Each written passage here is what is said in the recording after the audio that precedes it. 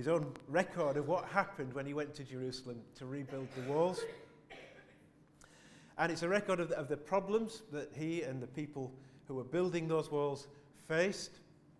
And it's also a record of Nehemiah's spiritual journey, his journey of faith. So it's got lovely, wonderful lessons to teach us of the sort of person that God uses. The sort of person that God uses today, and it's a call really to faithful living for God.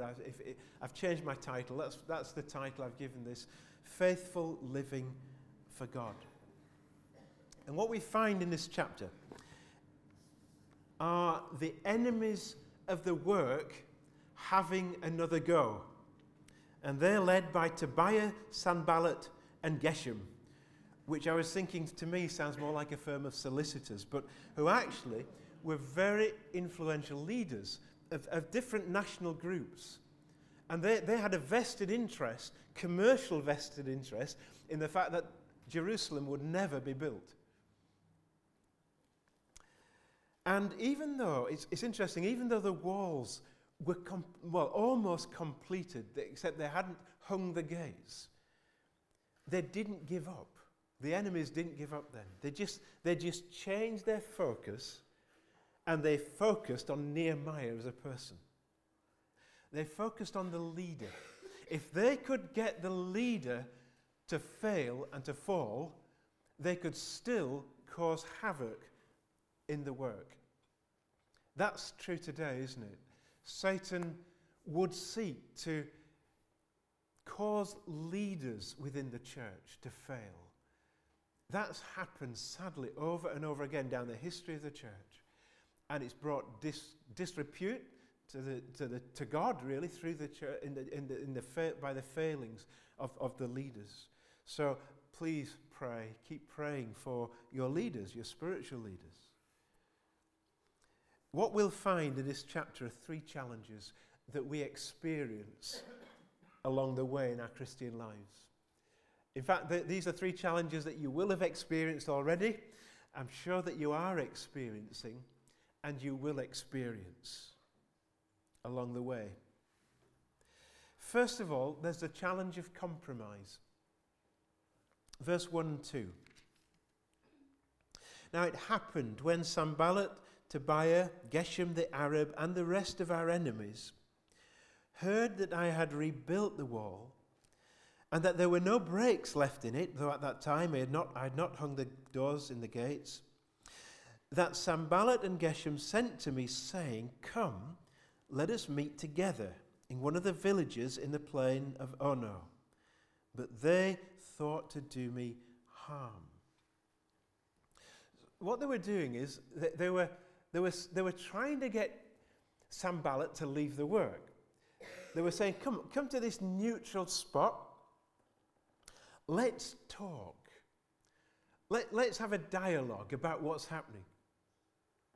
And no doubt, undoubtedly, it must have seemed to have been a very enticing offer. A very temptation, a temptation that was reasonable, and a temptation that was attractive. Temptation is like that, isn't it? Otherwise we won't be tempted if temptation wasn't attractive. I mean, I am never tempted to gorge myself on a plate of olives. I can't stand them. They're awful. But if it's a plate of treacle pudding, now that's different for me. Now for you it might be a plate of olives, I don't know. But temptation has got to be attractive, otherwise we wouldn't fall for it. And it would have been easy for Nehemiah to have given into this. You know, to have thought, well, the wall's nearly complete. What harm can be done? It's an opportunity to build bridges. With these enemies, maybe they've mellowed, maybe they've softened a bit. Let's have a dialogue. Let's talk about this. But not a bit of it. He didn't relax. He didn't let his guard down. He didn't allow himself to be caught off guard.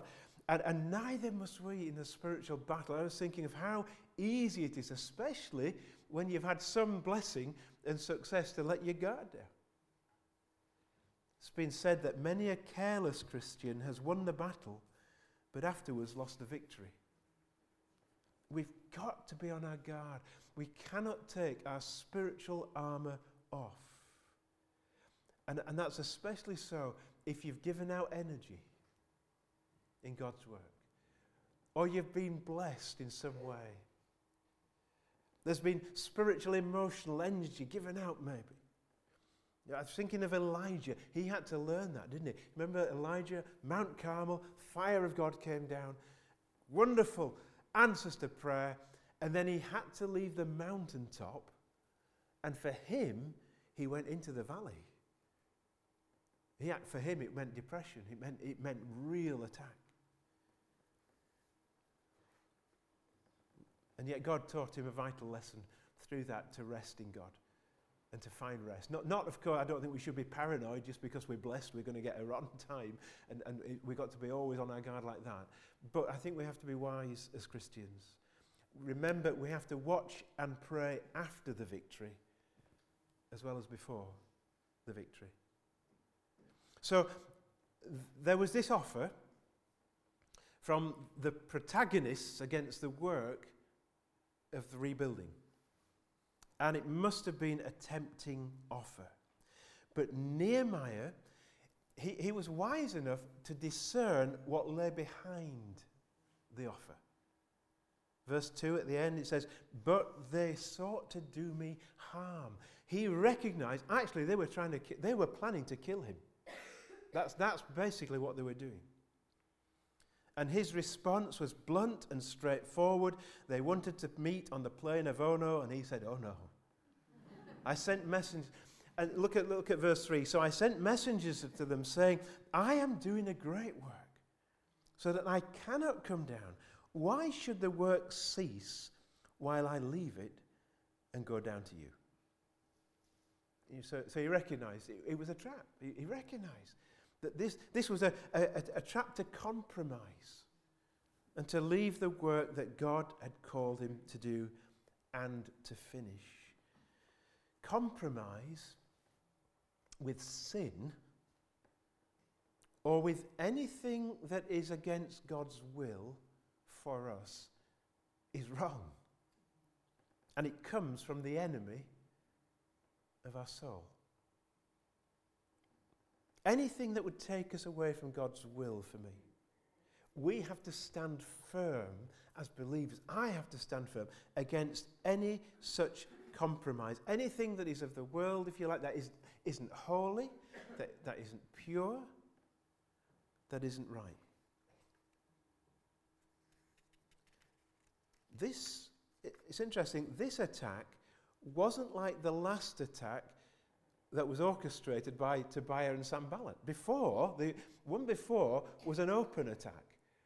And if you remember, the people had to, while they were working, they had to put shields and they had to have the swords nearby. They had to be ready for a physical attack. It was a very overt attack that they were facing. But here, the attack comes much more subtly. Let's have a chat. Let's meet. Let's talk peace. And it was designed to get Nehemiah off his guard. And isn't it the little things, the subtle things, often where we fall and fail? Those are the areas we have to be on our guard against. A great tree rarely falls with one swing of the axe. It falls when there's been a chip here and a chip there and a chip here and a chip, and then eventually the tree falls. That's true in the spiritual realm. Great falls, spiritually speaking, don't often occur without there being a weakening process before. That's why we have to guard ourselves with those small areas in our lives. Small areas, that little compromise with dishonesty. Just a small thing. Didn't really matter, but it makes it easier the next time. And then the next time. Maybe what you allow or I allow to watch on television or what we read. And we're not careful enough to say no, so the boundary moves a little bit more and a little bit more. That we harbour that little resentment that we don't deal with against someone, or maybe a bit of envy about what someone has or their circumstances, maybe what they're going through. We'd like that, we really would like that, and we don't guard our hearts against the little things. So easily, those things can grow, and it becomes easier. That little irritation to get on top, that irritation that gets on top of us rather, and we don't bring it to God. And so it can fester. The same thing happens the next time. Little things like that. An act of purity. We just give in. We give into in one little area of impurity, and you know it's opening. It's like the crack in the dike, isn't it? It just opens further things. So how easy it is for little compromises to be buried and not to be dealt with. We need to be clear. We need to be firm. We need to stand firm against those small things. The danger is, if things are left unconfessed and unrepented of, that will always lead to a lack of spiritual sensitivity to more sin. And that's an example of that is another area of compromise that comes at the end of the chapter. Those like that last section, verses 15 to 19. I'll just read from verse 17. Moreover, in those days, the nobles of Judah sent many letters to Tobiah, and the letters of Tobiah came to them, for many in Judah were pledged to him, because he was the son-in-law of Shechaniah, the son of Ara. In other words, Tobiah was an Ammonite, but he had married into a well-to-do Jewish family.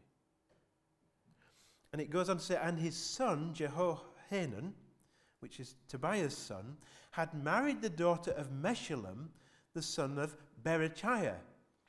Meshullam was one of the workers on the wall. That's mentioned in chapter 3, verse 4. And verse 19, also they, that's the Jewish people, the leaders, reported Tobiah's good deeds before me, but they reported my words to him. So they were trying to play both sides. They're reporting things to Nehemiah that Tobiah was saying, but then they were reporting words that Nehemiah said to Tobiah.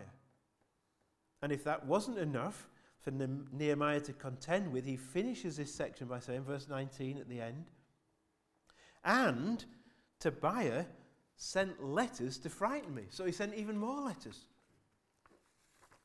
So Tobiah's marriage connections had caused these Jewish nobles to side with him and to undermine Nehemiah's leadership.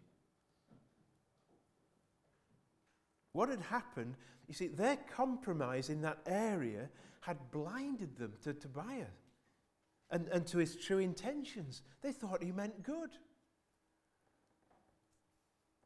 They weren't able to distinguish between what was true and what was false. They shouldn't have been cooperating with Tobiah. And they should have seen that cooperating meant resisting God's will. Now that's why any compromise with any sin is so dangerous. It leads to a lack of spiritual insight and sensitivity and dullness and blindness. There's a verse, I sometimes often refer to this because I think it's quite powerful, 1 Peter 2, verse 11, where Peter says this, 1 Peter 2, 11, Beloved, I beg you as sojourners and pilgrims, abstain from fleshly lusts, which war against the soul. So it's not just a case of, they cut off my fellowship with God. They actually war against me spiritually. They battle against us. And so they'll destroy those things, those compromises with sin. They destroy our joy, our peace, and our usefulness. So we must fight against them. And then in chapter 6, verse 3, we meet the second challenge. that we experience along the way. And this is the challenge of perspective. So chapter 6, verse 3. So I sent messengers to them saying, I am doing a great work, so that I cannot come down. Why should the work cease while I leave it and go down to you? God had called him to do this work. He wouldn't be deflected from it because he took God's perspective. He said, this is a great work because it's God-given. He saw things from God's perspective. That's a true perspective. And we need to have that perspective when it comes to God's work and to what we're involved with. You know, whenever God calls us to do something, that something becomes a great work because it's God-given.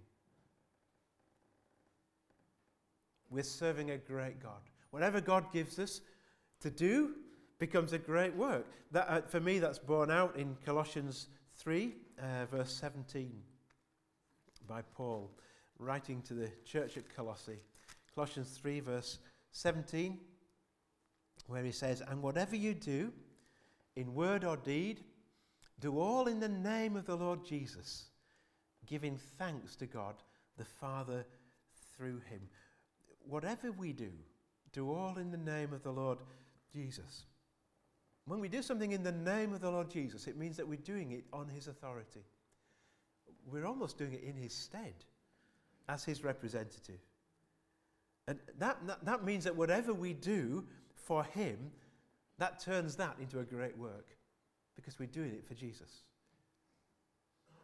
It's got the potential to glorify him. So, if you're involved with children's work, or stewarding, or caring for somebody, or visiting, or the music ministry, whatever it is, however small it might seem in the scale of things in the world, that's happening in the world, if you're doing it for the Lord, it's a great work. It might be God's call to you to be in the workplace. It might be God's call to you to care for children in the home. If that's what God wants you to do, you can say, this is my great work. And this is what God's called me to do. It's a matter of seeing it from God's perspective. I was reminded of the story told of someone visiting the NASA space agency in the 1960s who saw this person who they assumed was their cleaner sweeping away. And they said to him, so what are you doing? And the reply came back, I'm helping to put a man on the moon. Nehemiah had that same sort of overriding vision. He had a clear perspective that he was doing a great work. And then in chapter 6, verse 11, there's more evidence of this. This time, he sees his perspective, God's perspective of him, not just of his work. So verse 11. And I said, should such a man as I flee? And who is there such as I who would go into the temple to save his life? I will not go in. So here, he's tempted to leave the work. This is the prophet Shemaiah trying to get him away, trying to hide away in the temple. Place actually, I think, if I understand it right, he shouldn't go because he wasn't a priest. But he refused to do that. Nehemiah knew who he was. You know, he knew it wasn't right for him. He was the governor. He was the leader. You know, he was the representative of the king of Persia. And people looked up to him. And they looked up to him as an example to take the lead. I think I've told this before, of a little boy who was watching his next door neighbour, who was a minister, fixing the trellis to his garden wall. And the minister said to him, son, are you trying to pick up some tips about how to do it? And the boy said, oh no, he said, I'm waiting to see what a vicar says when he hits his thumb with a hammer. Well, Nehemiah knew that others were watching him, and he was an example. That he had he had influence on others. And you have influence, and I have influence, whether it be in the family, whether it be in the home, whether it be in your workplace, among your neighbours, or at church. And Nehemiah said this, how could such a man as he flee and cower and hide? You know, what we are makes all the difference as to how we act. What we are, our true identity, makes all the difference as to how we behave. That's what the Apostle Paul said in Romans chapter 6 and 1 to 4. Romans 6, 1 to 4.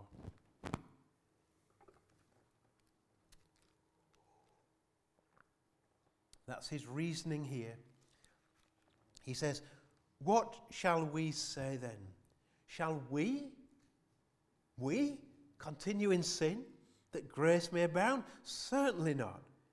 How shall we who died to sin live any longer in it? Or do you not know that as many of us as were baptized into Christ Jesus were baptized into his death?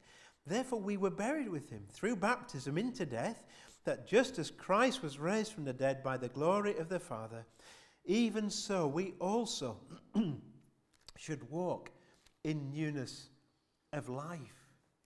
So what he's saying is, how can you go on sinning and allow sin to become a habit? That cannot be. We have died in Christ. We have died with Christ. We can't go on sinning because Christ doesn't go on sinning. So we can't be ruled by sin. How can I, a child of God, be overwhelmed by sin? Or by fears? Or by anxieties? Or by unbelief? How can I, a child of God, be overwhelmed by anger? Or hurts? Or unforgiveness? How? I'm a child of God. I'm in Christ. That's who I am. That is so at odds with who I am, my identity. You know, knowing that I'm a child of God makes all the difference. That I've been saved by the precious blood of Jesus. I've been delivered from the power of darkness, transferred into the kingdom of the light of his Son, covered over with the robe of righteousness in God's eyes. I don't belong to this world. I belong to my Heavenly Father, and I have a home in heaven. That should totally transform my behavior and my attitudes and my actions. When Muritus, the poor, impoverished Protestant scholar, was carried into hospital, he overheard the doctors discussing his case in Latin, which they did so that their patients would understand what they were saying. And they were discussing his suitability as a subject for a dangerous experiment that they were anxious to perform. And one of the doctors said to the others, "Shall we try this experiment on this worthless creature?"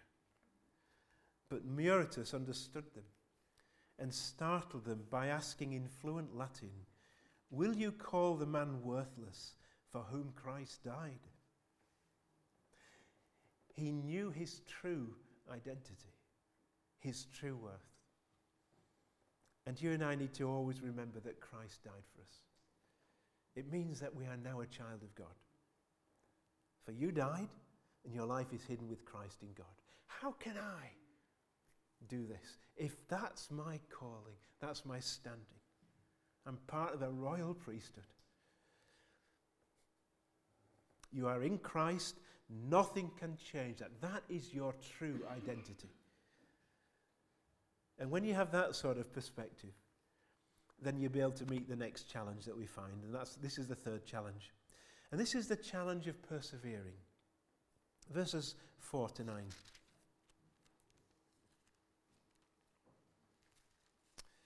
So verse 4, "But they sent me this message 4 times, And I answered them in the same manner. Then Sanballat sent his servant to me as before the 5th time, with an open letter in his hand. In it was written, "It is reported among the nations," and Geshem says, "that you and the Jews plan to rebel." That's rebel against the king of Persia. "Therefore, according to these rumors, you are rebuilding the wall, that you may be their king. And you have also appointed prophets to proclaim concerning you at Jerusalem, saying, 'There is a king in Judah.' Now these matters will be reported to the king. So come together, therefore, and let us take counsel together." You see, they tried to wear him down. They sent 4 letters, one after the other. And then they sent an open letter. Now, official letters were always sealed so that people couldn't see them. So it seems they deliberately sent an open letter because they wanted others to see. It was a disrespectful thing to do to Nehemiah, to question and undermine his authority. And each time, Nehemiah said no. He wouldn't give in. He persevered. He kept on working until the job was completed. Bruce mentioned about the building and the building project. And God has helped us to keep going. And that is a focus that God's given. It's a God-given focus to see that happen. And my prayer is that we all wouldn't need the leaders, as it were, to keep us going, focused on that. Our focus would come from our walk with God and seeking God in prayer. And Nehemiah, he gave the same response in verse 11 and 12 when the prophet Shemaiah tried to persuade him. And we read one of these, but let me read it again. And he said, verse 11, and he said, "Should such a man as I flee, and who is there such as I who would go into the temple to save his life? I will not go in." Then I perceived that God had not sent him at all, but that he pronounced this prophecy against me, because Tobiah and Sanballat had hired him. I love Nehemiah. He was determined not to be distracted from completing the work God had given him. It was the evangelist D.L. Moody who used to remark, "I would rather say, 'This one thing I do,' than 'these 40 things I dabble with.'" And I think that's quite poignant. This one thing I do. What's God given you to do? One thing. Praise the Lord if it's 2, but most of us can cope with one thing. That was true of Nehemiah. Single-minded, wasn't a quitter. He didn't give in, didn't give up. He wasn't even in discouragement. He kept on going. Perseverance is the ability to keep on keeping on despite the setbacks and despite the discouragements and the difficulties. It's what we're called to do in Hebrews 12, verse 1. I'm going to read it in the NIV. It says, "Therefore, since we are surrounded by such a great cloud of witnesses, let us throw off everything that hinders and the sin that so easily entangles, and let us run with perseverance the race marked out for us." I think it was Spurgeon who said, "By perseverance, even the snail got into the ark." So I may not be the most gifted person or the most talented person, but I know how to persevere. It's a great gift to have, great talent. I've noticed from experience that sadly there are many, often many, Christians who give up when the going gets tough. Or they face setbacks. And it's as though they feel that that's God saying, stop. But so often they're mishearing. It's not God saying that, it's just that they've given up. They feel like giving up. If the Lord's given you something to do, hold on to it. Whatever the circumstances. Don't give up in prayer. Jesus said, ask, my paraphrase, keep on asking. Seek and keep on seeking. Knock, keep on knocking. Don't give up on seeing that person saved. Never tire of praying for that person, seeking to be a witness. If you're looking for a job, don't give up. Keep looking. You might have to apply for 20, 30, even 100. Don't give up. Don't give up on that vision God has given you. Maybe you're looking, maybe it's a marriage partner. Don't give up and you feel that you long for that. Don't give up looking. If you feel that that's what God would have you, keep going. Don't give up on that loved one who you think will never change. Keep going. Keep going. And don't give up on breaking that habit that you've never seemed to break. Keep on going. Don't give up. It's God's will for you to break that and to deal with it. I listened recently, I'll sort of bring things to a close with this. I listened recently to a message by a guy called Jeff Mannion. And this was the UK Willow Creek conference. And he was speaking about the challenge, what he called the challenge of sameness in Christian ministry. He actually used Samuel in the Old Testament as an example of someone who just kept on going, unspectacularly, just kept on going. And he took us to a passage in one, you don't need to turn to it, but 1 Samuel 17. So it's actually verse 15 and 16. It says this, and he said, we can so easily miss this. It's so ordinary that we miss what it says. He said, Samuel judged Israel all the days of his life. He went from year to year on a circuit to Bethel, Gilgal, and Mizpah, and judged Israel in all those places. And his point was, he went on this circuit all the rest of his life, from Mizpah to Gilgal to Bethel. And this is what Jeff Mannion said. He said, this is where this man's life was spent. He did this day in, day out, week in, week out, month in, month out, year in, year out. That was his circuit. From Bethel to Gilgal to Mizpah. From Bethel to Gilgal to Mizpah, and so on, so on. And he asked the question, he said, what's your circuit that God's called you to do? He said, what is that redundant, repetitive task or responsibility that you bring yourself to again and again and again and again? Is God calling you today to be faithful to that circuit? Is God reminding you of the importance of ordinary obedience? And I like what he said then. He said, your greatest impact just might come from doing very much the same thing again and again and again and again. That's actually the ministry, isn't it? That's often like the real hope. Again and again and again and again, knowing that there is a reward. There is blessing in faithfulness. Don't give up just because it's hard going. Don't give up just because you've hit an unexciting patch. If one thing that Nehemiah models, it's faithful consistency. That ability to bring ourselves often to do the same task for the same people again and again and so on. Paul said this, let us not grow weary while doing good, for in due season we shall reap if we do not lose heart. So don't be deflected. Don't be deterred. Don't be sidetracked from what God has given you. Now there is a time, I know, to stop doing things. I'm not saying it's never a time to stop doing things, but we need to stop doing things for the right reason when we do. And what was his secret? Last thought, verse 9, right at the end.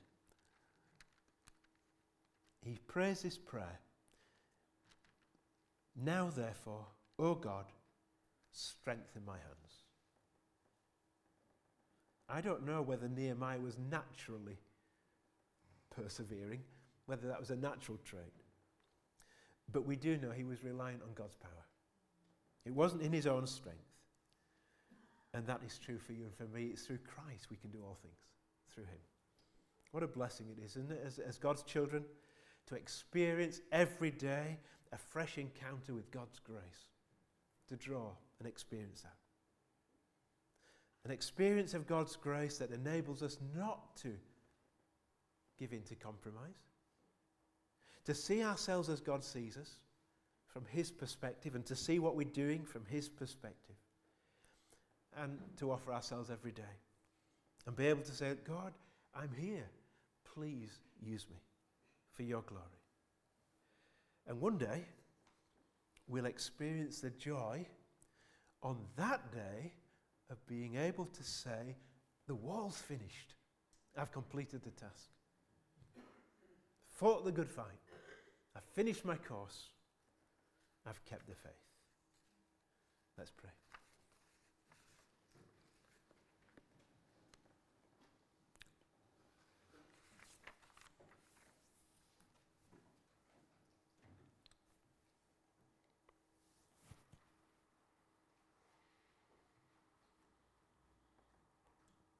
Our Father God, we thank you for your word and for your servant Nehemiah and for the things that we are taught through him. Lord, I pray that out of many words you would speak into our lives. Lord, thank you so much for the privilege of serving you. Thank you, Lord, for the work that you've called us to do and to accomplish. And Lord, as we give ourselves to your work and we maybe face many obstacles that the enemy would place in our path, help us to keep our eyes on you.